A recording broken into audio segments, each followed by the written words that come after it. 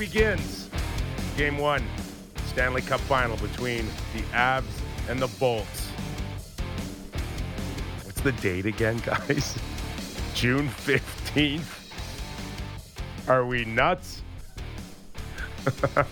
We'll take it, though. Right, JV? Yeah, it's a J month. That's all I know. We're somewhere deep in the summer. They're still playing hockey. It's too late. Josh Santos on tech. Also in the equation here for the next hour, Sammy McKee. Sammy, you're okay. You'd have hockey 12 months a year, wouldn't you? False. No. You're not that much of a super fan? No, it's very, very weird to have the final starting as the NBA final is dwindling down. Like the NBA finals heading to Game 6 tomorrow night with the chance for the Warriors to win, and the Stanley Cup final hasn't even started yet. It's very weird. My sports clock is all off. I think in an ideal world, you'd want the Stanley Cup final be done by now, right? Like now, finish it. For sure. In an ideal world, you'd start the season in September. Like, everyone's going back to school, the leaves start to turn. Like, that's hockey season to me underway. I don't understand why we start in, first week of October or whatever it is. Start the whole thing earlier. Be done by June. I got a few messages yesterday saying, you did your show yesterday and you didn't acknowledge your 28th anniversary of winning the Cup June 14th, 1994. And I'm like, boy. Well, I don't like to live in the past,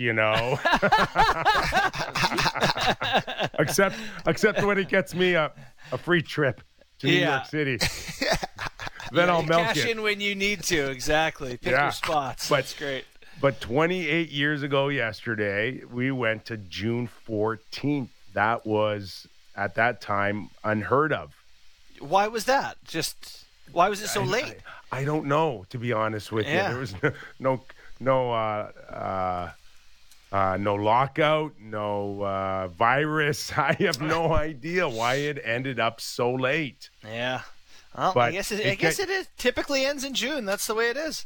But in the 80s, I think it was May 17th, May 18th. It was kind of pushing, but now we're talking. No time did we ever flirt with a J in the calendar. Well, we're flirting with July here by the time we're all said and done. I guess if you're in the business of creating content about the sport, not going to complain about the short summer, I suppose. Yeah. I'll take it. Well, when did last year go to? When did last year go to? I can't even remember. Kidding.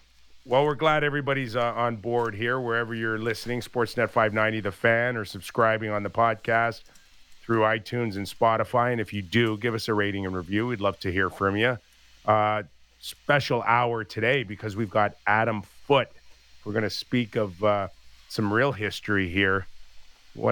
Couldn't find a better guest to kind of tee off Tampa Bay versus Colorado, right, guys? Guy who won Cups with Colorado, who has a son on Tampa Bay. We might have picked the right guest today, team. Nice work. Not only that, but Sammy, correct me if I'm wrong, there's a 30 for 30 coming out here. Oh baby. That will discuss the most vicious Stanley Cup series has to be in history.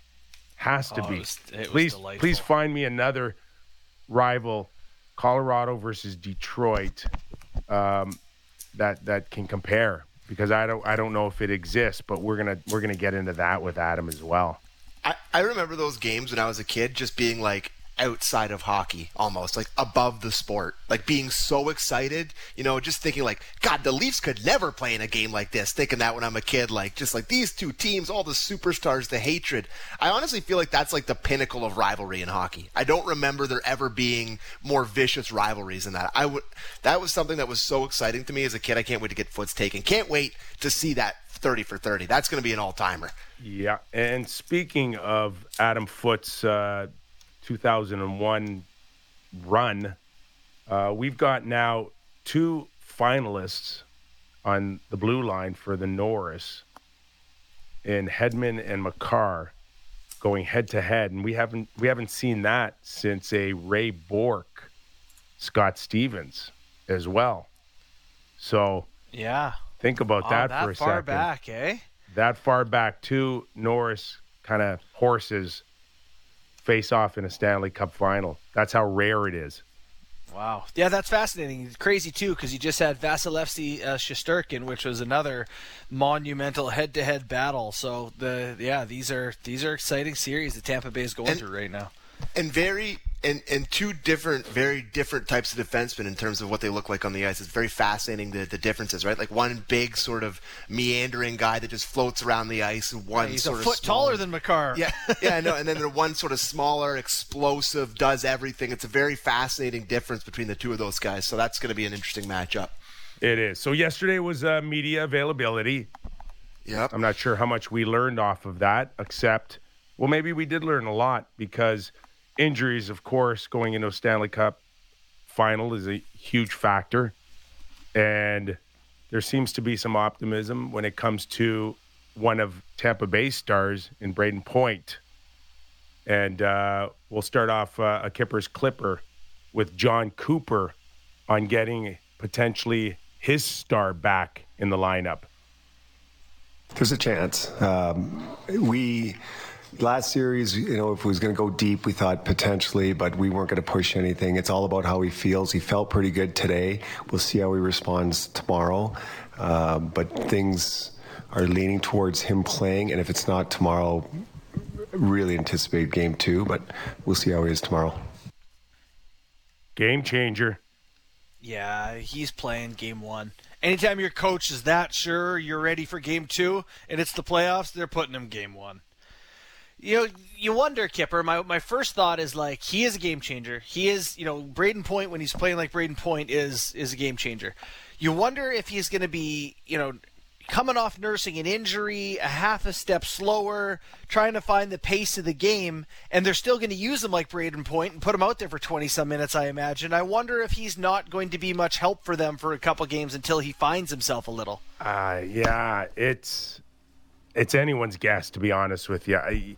Point's one of those guys where now you just he falls under the whole Tampa Bay Lightning umbrella, where you are just an idiot if you underestimate any of these guys and their abilities to rise above or show up when it's needed most. I would never brush it aside that if Point's in the lineup, he won't be able to contribute, or it'll be minimal. I think they deserve more at this point with what they've been able to do. Yeah. No pun intended. No, it's a fair point. It's just, you see people come back from injuries. We assume it's a groin injury, I think, with Point. Has that been established, or am I making an assumption? I don't know, to be honest with you. Yeah. I have not heard, but certainly lower body. We're in the. I think we're in the knee groin area for sure. Yeah. Okay. So that's tough to come back from. We'll see how he looks early. I wonder if they will dress 12 forwards with Point, knowing they're not sure what they could, what sort of usage they'll get out of him. See, I don't agree with that. 11-7. No, JB, I don't agree with not for. You're in or you're out. Not for game 1. If you feel like you got to protect Point in game 1 by dressing an extra D, right? Yeah. Or I'm sorry, an extra forward. An extra forward, yeah. An extra forward, then just wait it out. Because here's another one, guys. It's Wednesday, Saturday, if I'm not if I stand corrected, for game 2. That's right. That's another. If he doesn't play tonight, that's another 3 days off. Take him. Yeah, I'm now thinking you've got a great point. Don't push it. He's in for one reason, because it's his health should be a non-factor for you, right? Mm-hmm. That's what I think. And so if the only time you need to push him, and you'll take him at 60, 70% for me, is game 5, game 6, game 7. That's not early in the series for me. Looking at because would you say that Braden Point is the Lightning's best player, second best player? Like, where would you rank him in their sort of forwards and their so hard when Vasilevsky and Hedman exist? Well, I guess maybe forwards. Well, their best forwards. Like, is he he's in the top 4 guys on their team? I've if you're had going to list Yes. I've had conversations with John Cooper in the past. Yeah. And he's made it abundantly clear that Brayden Point had been, his most important player. Yeah. So with having said that, it's ridiculous that they swept the President's Trophy winners, swept them, but they scored 3 goals, and then they beat the Rangers. They won 2 series without one of their most important guys. It's just ridiculous the contributions that these guys get when other guys go out of the lineup.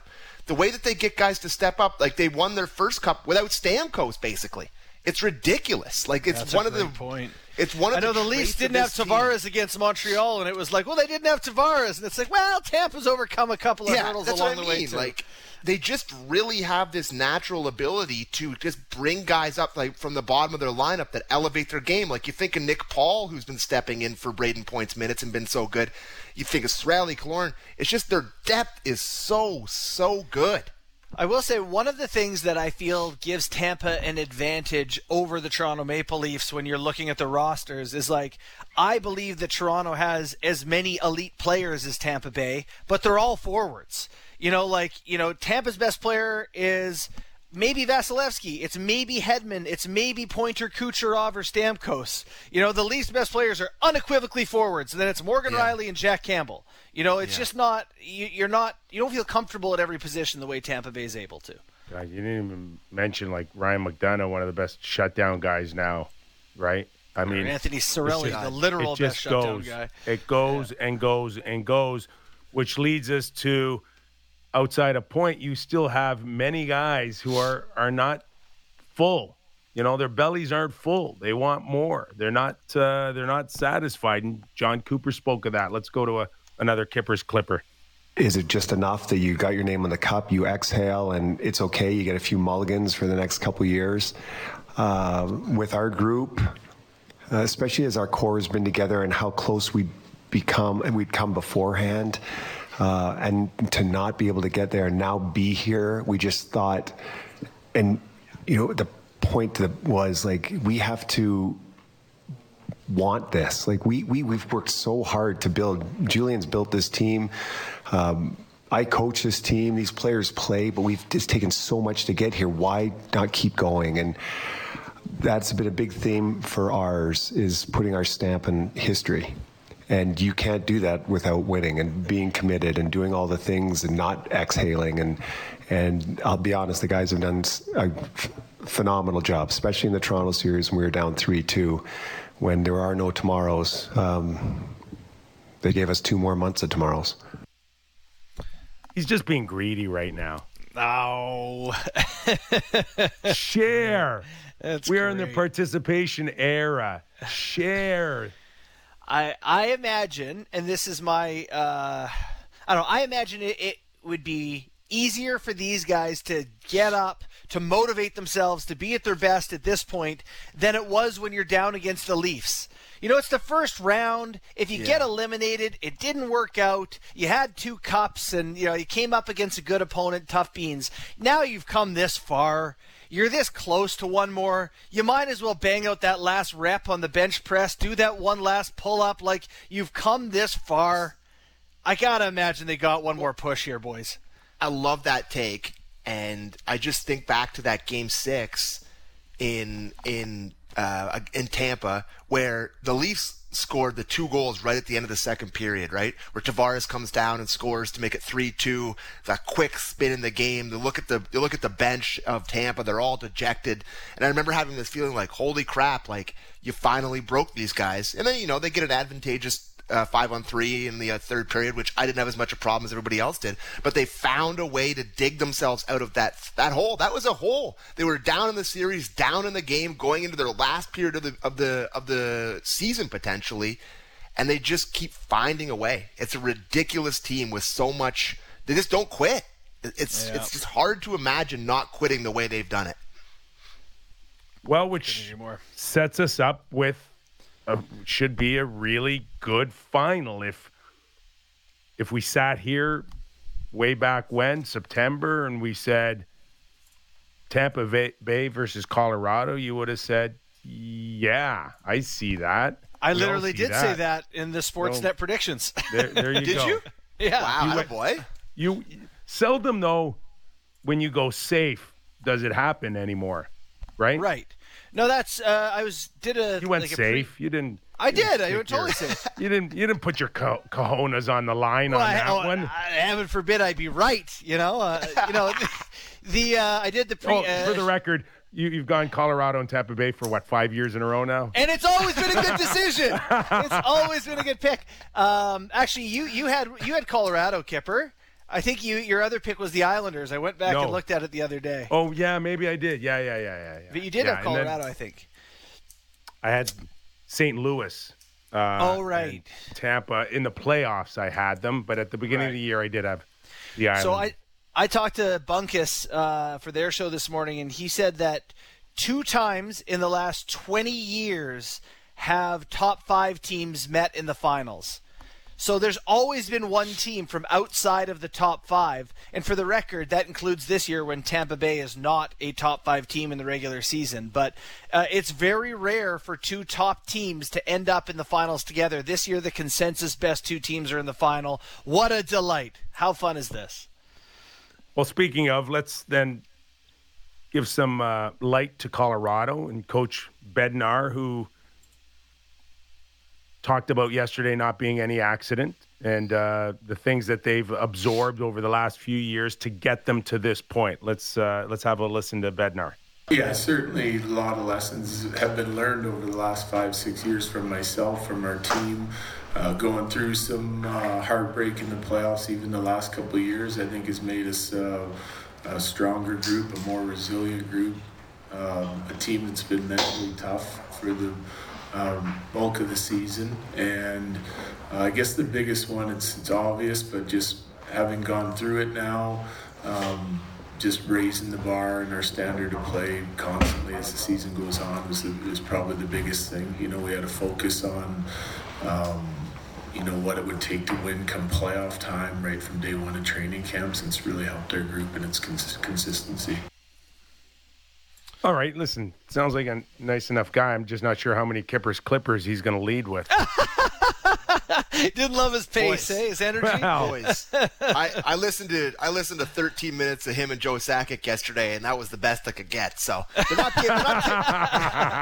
tipping their hand a whole lot. Like they're really just they're hockey guys. Those guys quit. They're not exactly John Cooper. Let's just say that. Yeah, that's funny. They're no talking lawyer. Yeah. I was looking at this Colorado team. So I appreciate the idea about learning hard lessons. You hope that the Toronto Maple Leafs have learned some along the way. Tampa apparently learned their hard lessons. My dad always says you have to learn how to lose before you learn how to win. Not even sure what that means, but it is a thing you hear people say. I know it is a thing, but sometimes it's an overrated thing too. Yeah. It is.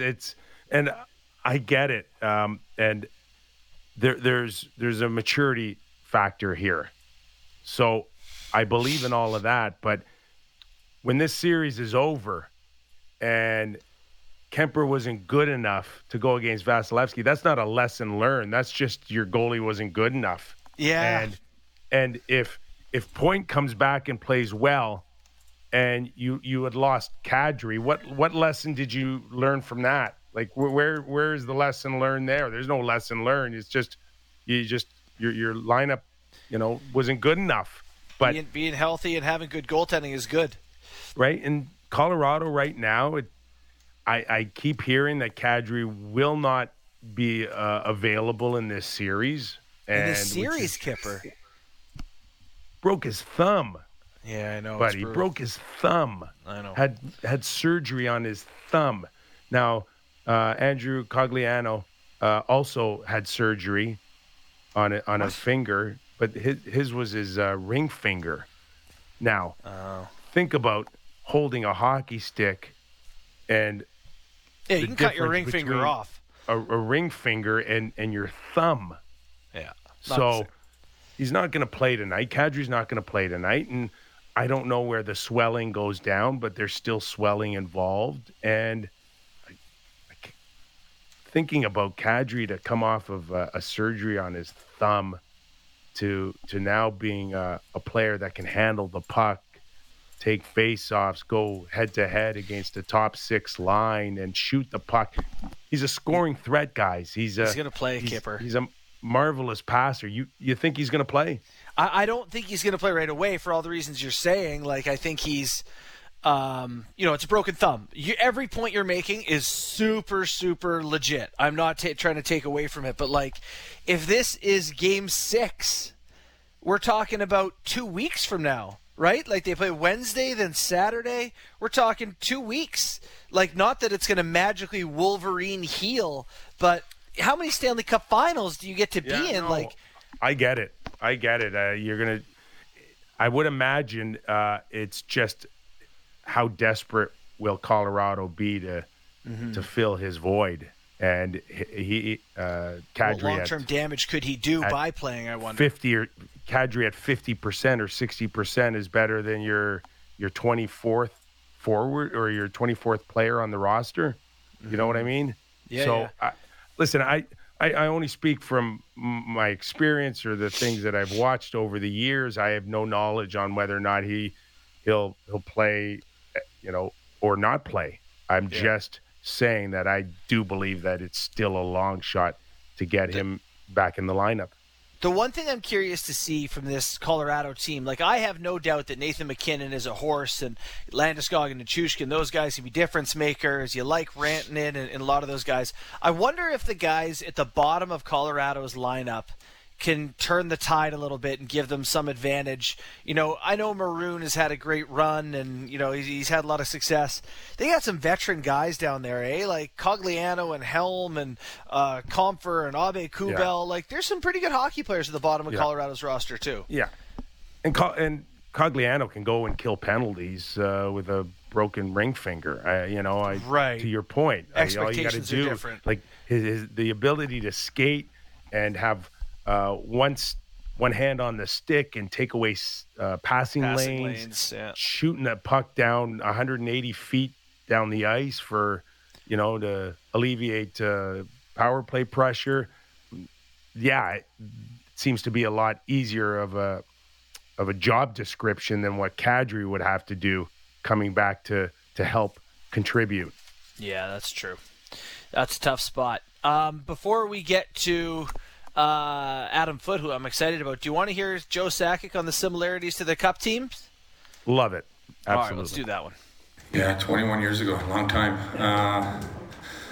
But I think just depth. We had a lot of depth. We had the star players, deep lineup, guys that played their role, knew their role, accepted their role, and our back end. In my mind, this year's D-core is probably the best D-core since that D-core. So a lot of similarities in that way, and just the way we play. I think that year really focused from losing 2 straight Game 7 conference finals, and had a mission from the start to try and get home ice advantage, and it was similar, with this group from last year. Lots of depth. But I'm just also a guy named Patrick Roy. Yeah, that helps.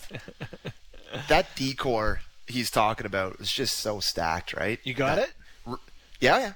Rob Blake, Ray Bourque, Adam Foote, Greg DeVries, who I loved when I was a kid for some reason, John Clem. Martin Skula. They had great players in that D-core. But like the top 3, who else do you need? They could have had me out there as a fourth pair. You got Rob Blake, Adam Foote, and Ray Bourque. You're pretty set with those 3. So they had a really, really great D-core. And you're right, having Patrick Roy between the pipes really, that helps you hide a lot of your warts too if you have them. Yeah. Wow. I remember. I don't know whether it was a contract dispute or what with Rob Blake out of L.A. and he was available, and for the life of me, I was, we had conversations about the Leafs and Rob Blake and go get Rob Blake back then. Yeah. Why wouldn't they go get Rob Blake? And it was just one of those. When was the last time the Leafs had a chance at a guy like Rob Blake? So not many teams ever get a chance at a guy like Rob Blake. Do you want to hear the trade? Yeah, what is it? So on February 1st, 2001, it was Rob. Oh, we lost you, Sammy. We lost Sammy. I was trying to figure out my own situation. You good? No, he's gone. He gone. All right. See if I. Wow, I was can so excited to hear the trade. I know, he took us right to the edge there. All right, I think I got it. All right, I got it. Colorado acquires Rob Blake and Steven Reinprecht. Going the other way was Adam Deadmarsh. Oh, I love Deadmarsh. Oh, Aaron Miller, a first-round pick, a first-round pick, and a player to be named later. The 2 first-rounders were 30th and 26th overall, so not that high picks. You know, at the time, David Steckel, one of them turned into. Actually, it was Deadmarsh ended up being Steckel and Brian Boyle, Jared Allen. Adam Deadmarsh played hard. Boy, Except player. I don't remember him playing a game for the Kings. Was it over by the time he went there? I think he had suffered concussions, and I don't know in terms of how it ended. I can't remember. Yeah, but he was he an did. He unbelievable played 3 seasons. player. Yeah. He did. Yeah, And 3 Aaron seasons for the Kings. Never. put Miller up any was a points, dependable defenseman too. Right? Oh, never mind. He had Miller. 62 points 1 year. But the 2 first-rounders, yeah, that's a big price. That's a big price for an all-star defenseman. But paid off. Boy, did it pay off. No kidding. Yeah, but those are big deals. You wonder if the Leafs would have looked like with a Rob Blake in the lineup. Boy, The only thing missing, guys, is the questionable goaltending that Colorado will get this series. And you've got apparently Kemper's 100%. Even at 100%, we'd be still questioning him. JV, Yeah, I know. right? It never been there. Is he capable now of closing this out? Does he not look 200 feet away and say, okay, can I really be better than that guy? One save better than that guy?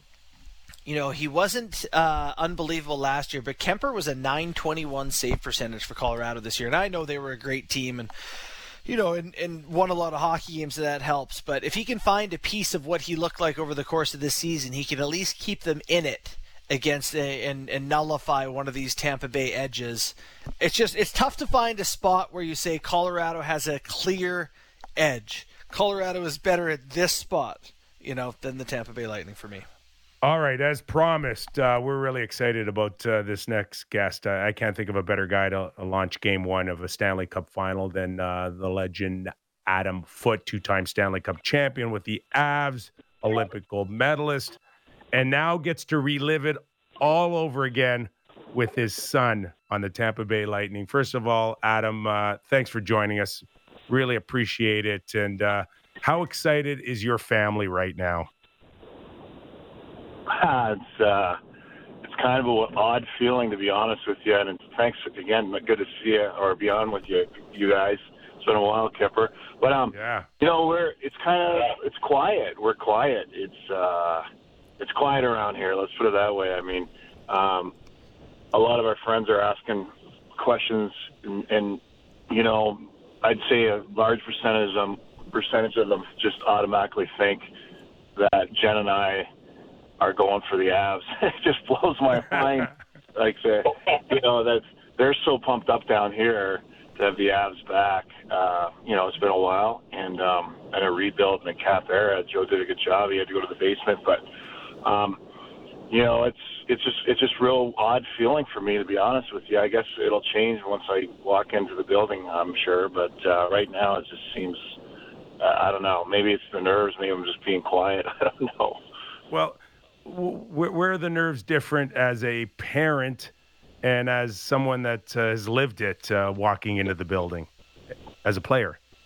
Yeah, you know, well, I don't know if it's a parent. Like, I mean, I was real nervous when Cal played his first 2. This year I haven't been as nervous after I saw his first few games. I knew he was ready. He grew into his body, his feet, and things like that. So I'm not as nervous that way. Hockey's hockey. You know, there's going to be guys going to make great plays. There's going to be a mistake here and there. But I think a little bit of both. I mean, it's weird. Like if there's 2 teams I want to see in here, these are the 2 teams, right? And probably a little bit of both walking in, I would say, Kipper.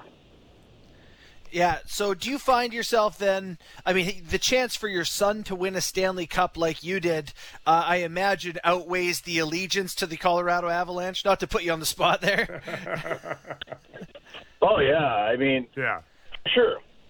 I was laughing watching Messier on ESPN. I got a chuckle out of, he couldn't even help it but favor the Rangers, right? Which is normal. He won one there and played there, obviously. And then Biz was absolutely over the top on TNT with Toronto. I can't even believe the producers allowed that. Like settle down. But Talk handled them pretty well there. But yeah, of course I am. I mean, it's my son, and it doesn't matter where. If he was, I hate to say this, but if he was in a Red Wings jersey, I'd be voting for him, not the Red Wings. So that's high drama. Are you? Go ahead there, Kipper. I see you wanted to follow up on that. Oh, okay. Well, then I want to ask you about that Red Wings thing because we talked about the. Yeah.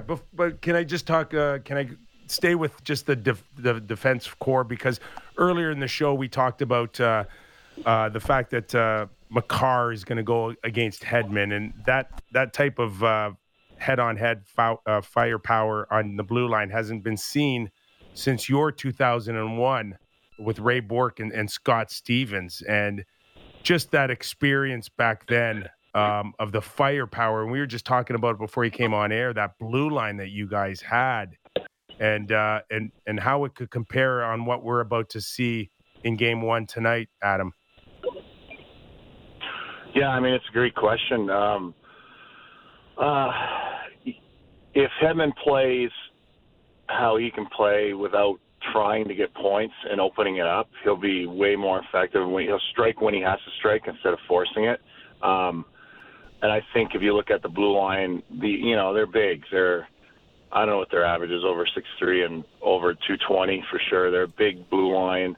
They can skate. They play a way that when they're playing the right way, they're hard to break. You look at McDonough, Chernak. It goes on that list, and they're tough. And they want to get it in the corners in their end and swarm you and use their big bodies to get out. So I think the D for Tampa are deeper. And I mean, I don't think there's a D in the league that are as deep as them, to be honest. And but when you're going back to when we played Jersey, both teams were super deep. Jersey's defense, and look at you, Danico, White, big boys, Stevens, and then Niedermeyer flying around. I think Rafalski was young then. Maybe he wasn't there at that time, but so I think Jersey's D was better than Colorado's D. Now, I think Makar's so dynamic, like McKinnon, that when they're going, it's amazing to me to see how everyone plays at another level when those two are going.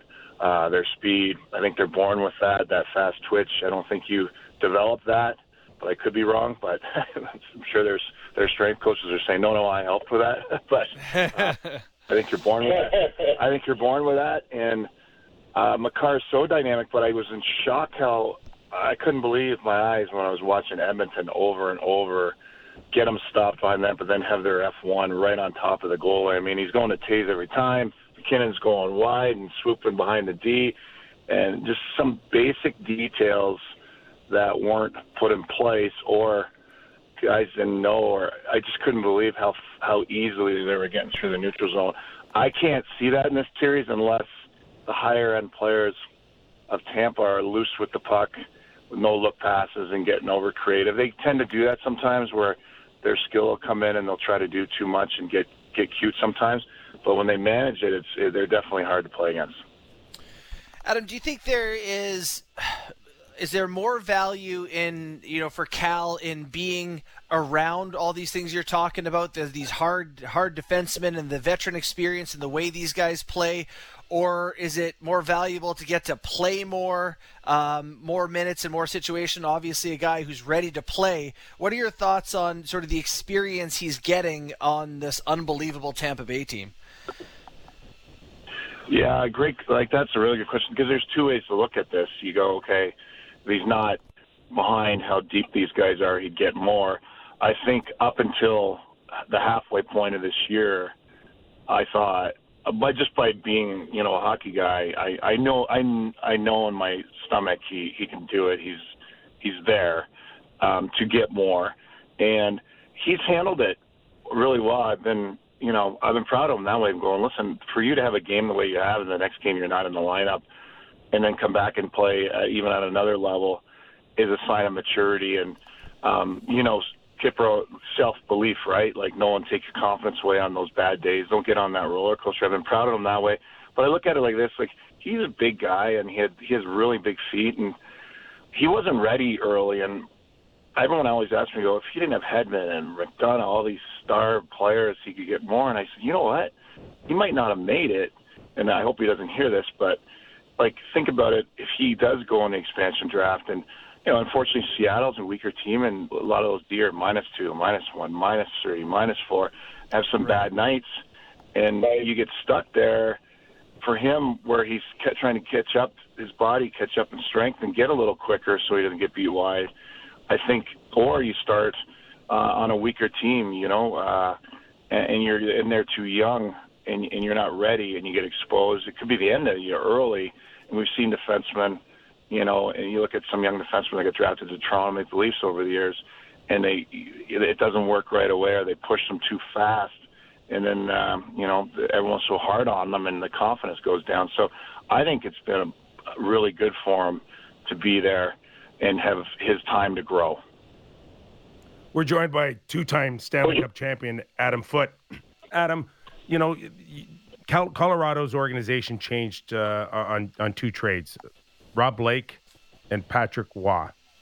And when you guys went into series and you just knew that the other goalie was looking 200 feet and seeing a legend back there, it must have been, a huge advantage. Now you look at Colorado, and Joe Sakic talked about the depth of the organization today and how comparable it is to 2001, but there is no Patrick Waugh. Does Colorado have to go in there and kind of be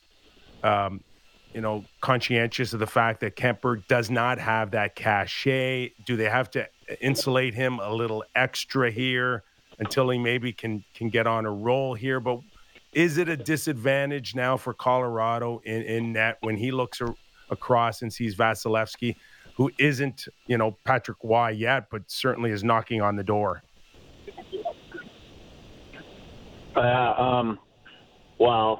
You've got it. I don't want to say that the organization changed from those two trades. They definitely changed, but it was the Lindros trade that was the biggest. But we were in Quebec, so you win this one, Kipper. But that was when it all changed. Thanks. I was so happy. Lindros, I was drafted to Sioux. He did a second round. He goes first overall. He doesn't come. We get all those players, and we beat him, and we go to the final. And then I was so happy again when I'm second round to Quebec, and he's first overall. We get all those players, Mike Ricci and Forsberg and Deadmarsh and all these guys. And we went. Unbelievable. But I'm like, that was fun. But you're right. Once you get Blake and Waugh, when you had Waugh and the goaltending, to answer your question, no goalie. They're always going to talk about can he do it until he actually has a cup, right? And I'm sure Waugh went through it in Montreal, right, when he was a young goalie. And Brodeur, I'm sure, went through it. Until they won one, they weren't known or had the cachet, like you say. But I don't know this goalie well enough. I run with Waugh for 8 years, and I don't know. I just don't know goalies. That wasn't what I did. But I think you're right. I think they're going to collapse. They're going to try to play tight in their end. You looked at when their backup went in against Edmonton, how much they collapsed, and they tried to layer. I thought Bednar did a good job getting his D to layer, or his forwards to layer and help out. They're going to need that anyway, whoever they have in net with that offense once they get rolling in the offensive zone, right? But, you say Vasi. I've been watching for 3 years, this guy. I don't know. I think I was my roommate and good friend 8 years, and Brodeur's friend, and I think this guy's got them. I think he's that good. Wow. And I just said, I don't know goalies, eh? Yeah, that's a hell of a compliment, though. Yeah. Coming from you, that's a hell of a compliment. Yeah, I've watched every game, for 3 years, that team, and his compete and how he gets across the net. I don't know. It makes it look easy. Where you look at goalies and you hear these announcers in the playoffs like this amazing save where, Vasi gets there and he makes some saves look incredibly easy. But I don't know Kemper that well, though. He's a big boy, and when he gets on a roll, I've heard that he's good. So, I'm sure you'll see his best. We will. The vibe in Colorado, you've been there long enough to feel like it feels like when you were winning championships? Yeah, well, the fans are definitely, they're pumped up. They're excited here, obviously, and their belief is deep. I mean, people ask me who's going to win. I go, I don't know where this series is going. You look at how driven. It seems like Colorado's driven. They want it bad. I wouldn't have thought Tampa would even get here just because of the long 2 years, the 1 year in the bubble, and then winning in the hotel that long, and then and then doing it again. It's just such a grind. I knew they had the team to get here, but you give that leadership and the coaching staff and obviously the GM picking up some pieces again. A lot of credit for being here again. Now that they're here, it's scary because there's nowhere to go. No one's going home early.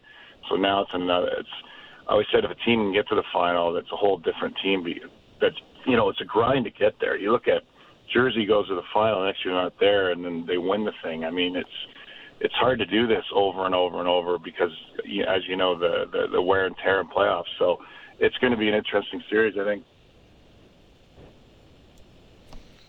Footer, listen, I think we're running out of time here, but we didn't even get into your New Jersey 30 for 30 here. Can you come back? Can we bring you back and we'll also get into that as well? You okay with that?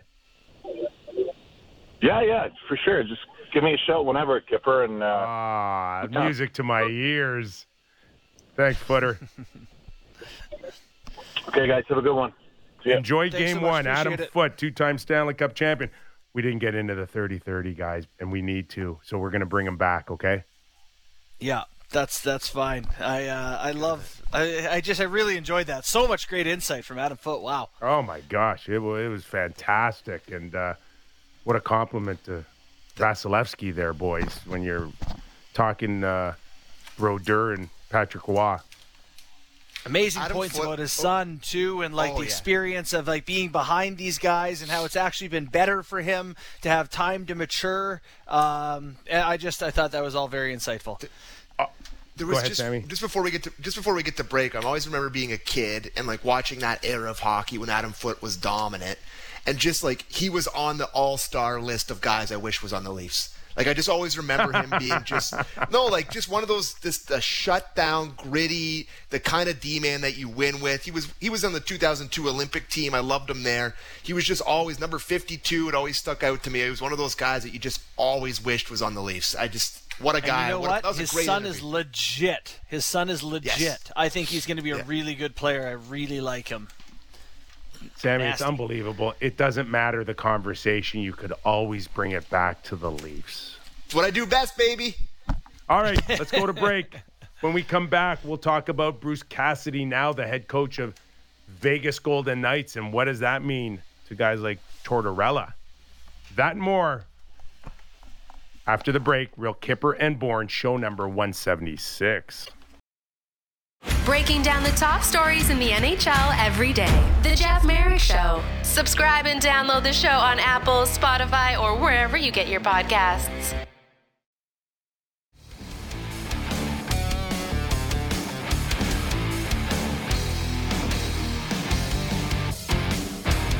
Sammy McKee.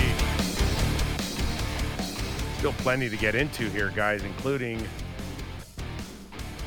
what do we make of Bruce Cassidy going to the Vegas Golden Knights? And somehow, some way, Vegas always finds a way to make a splash. And this one feels like it, but I'm just wondering now, is this off of the fact that Barry Trotz said no?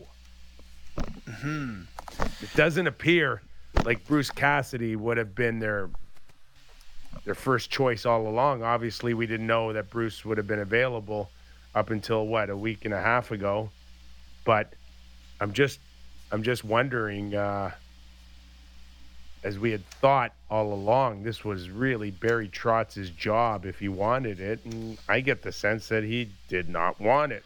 Well, I wonder if there is some sense of looking at that Vegas team and being like, I'm not sure which direction they're going. Like, they just missed the playoffs. They seem to have an owner who is, got a bit of an itchy trigger finger here to do anything to win immediately. It doesn't seem like a comfy job to have, expectations, a team that might not be good enough, and an owner that's willing to fire anyone at any second. I don't blame Trotz necessarily. Yeah, I just, which leads a ton of speculation on where's the second domino going to fall now. Right. But Bruce Cassidy comes in with a very strong record out of Boston. Yeah. But there was a sense that he grinded some guys down, and you just wonder now with a team that has to win now. Like I don't see any kind of grace period for Bruce Cassidy to come in and build this team up in 2 or 3 years. This is a team that Bruce has to get to win next year. Mm-hmm. I'm fascinated to see the Eichel thing. Are they in a position now to do that? Is that lineup strong enough? To your point, Jack Eichel, can he rebound now and have a great off season and come and be the dominant player they expect him to be? Where's their goaltending at? Right. Yeah. No. It's is Bruce Cassidy going to walk into Vegas and be the guy to say to Jack Campbell, to Jack Eichel, you can't play like this. You can't. We're not going to win if you play like this. I've watched Patrice Bergeron for the past decade be the best two-way player in hockey and lead our team at center. Jack, that's you for us. Watch Mark Stone. Watch what he does out there. That's you for us. We need you to be those guys. And there's the potential for conflict there. I think that if someone is going to get Jack to play the way they need him to for Vegas to be special, a fascinating position where you're expected to win immediately as a first-year coach there. So what does it feel like if you're the general manager of a team when you fire your coach and then they are immediately hired? Like, I know you have to be you have to be sure in the decisions you make when you're making them. I know the time apparently had run out.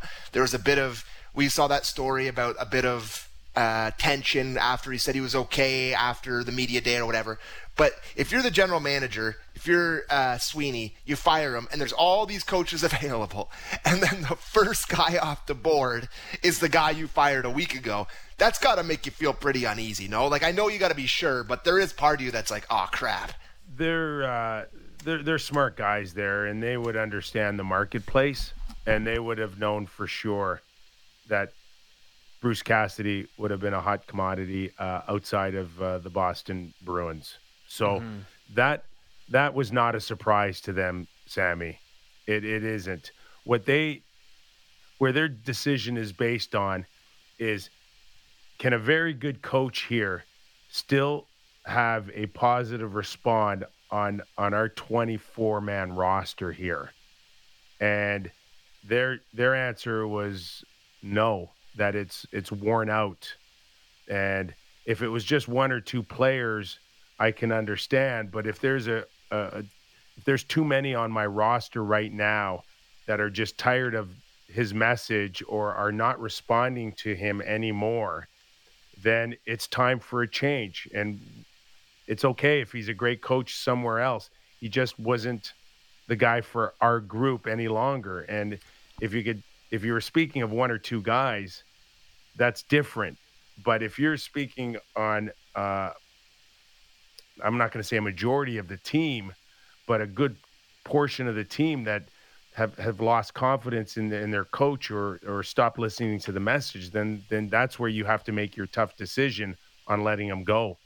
Right.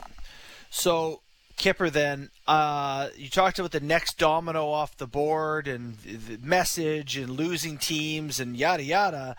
What's this about John Tortorella?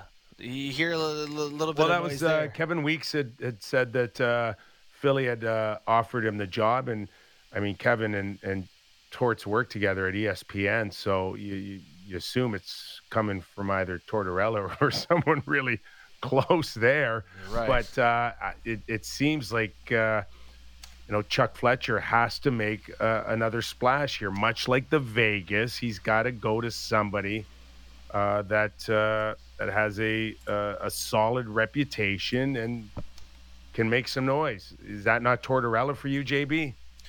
No, it's not, Kipper. I hear him talk on television about a lot of this stuff, and I'm not sure that he has the patience to put up with kids today and communicate with them in an effective manner in a way, that I think works. And I think there's a game that is evolving statistically, personality-wise, style-wise. I think John Tortorella is a bright hockey mind and probably a lot of good things. But I don't know, Kipper. For me, I don't like it. What do you want me to say? I don't know if it'd be my first choice, but I think I'm safe with John Tortorella. I do. And the first word out of your mouth on that description was the patience. And everything's cyclical, right? It's like when you've had a guy that's been really patient or a fan base that's really patient, that's where Chuck Fletcher goes, I don't need a guy with patience now. I need a guy to go in there and crack the whip. I need a guy that demands, lack of patience. I want to win now. Hold on, I want though. them, right? That's John Tortorella. He's going to go in there. He's going to crack the whip. He's going to make everybody play on the right side of the puck. It may drive them nuts, but he's not giving up 4 or 5 goals a night. No, fine. And okay, I get that, but like the Montreal Canadiens finished last in the NHL and they hired a guy who's never coached in the league, and the idea is that he is going to work with these guys and grow with them and mentor them and help this team grow. The Philadelphia Flyers didn't finish 3 points out of playoffs. They finished last in the Metro. They were minus 87 in goal differential. Oof. Are they ready for a guy like Torts to come push the button every day all the way down? Here's the difference is Kent Hughes, Jeff Gorton hired a coach, and they gave him, I think, a 3-year contract. So they've got 2 or 3 years to build this thing up. Chuck Fletcher is trying to save his job. That's the difference. That's the difference between hiring a Marty St. Louis and a John Tortorella. Totally. He's coming off of Alain Vigneault, another guy that was supposed to, be a sure thing. So he's hiring coaches now to save his job and to turn this thing around now. And I wonder if that's the best thing for the team in the big picture. I don't know. We've had Bundy, right? Chris Therien, who's as honest as the day is long on his opinions of the Philadelphia Flyers. And once upon a time, I signed my first professional contract with the Philadelphia Flyers. I have a real strong sense of that marketplace and where they stand in the big Philadelphia sports picture. And I can tell you right now, they are scared to death in Philadelphia about fan base, ticket sales, loyalty, all of that. Yeah. And they need It's a lean roster, Kipper. They need to turn this thing right around immediately. Anyways, we got to get out of here. Our hour is up. Sammy, start negotiating our 2-hour show again, would you? I got so much more to say. Well, maybe now that it's golf season. In October. We'll wait till October. Our thanks to Adam Foote, 2-time Stanley Cup champion and now proud parent with his son Cal, looking at a Stanley Cup final starting tonight. Enjoy the game. We're back tomorrow. Thanks for listening to the Real Kipper and Bourne Show. Have a great night, everybody.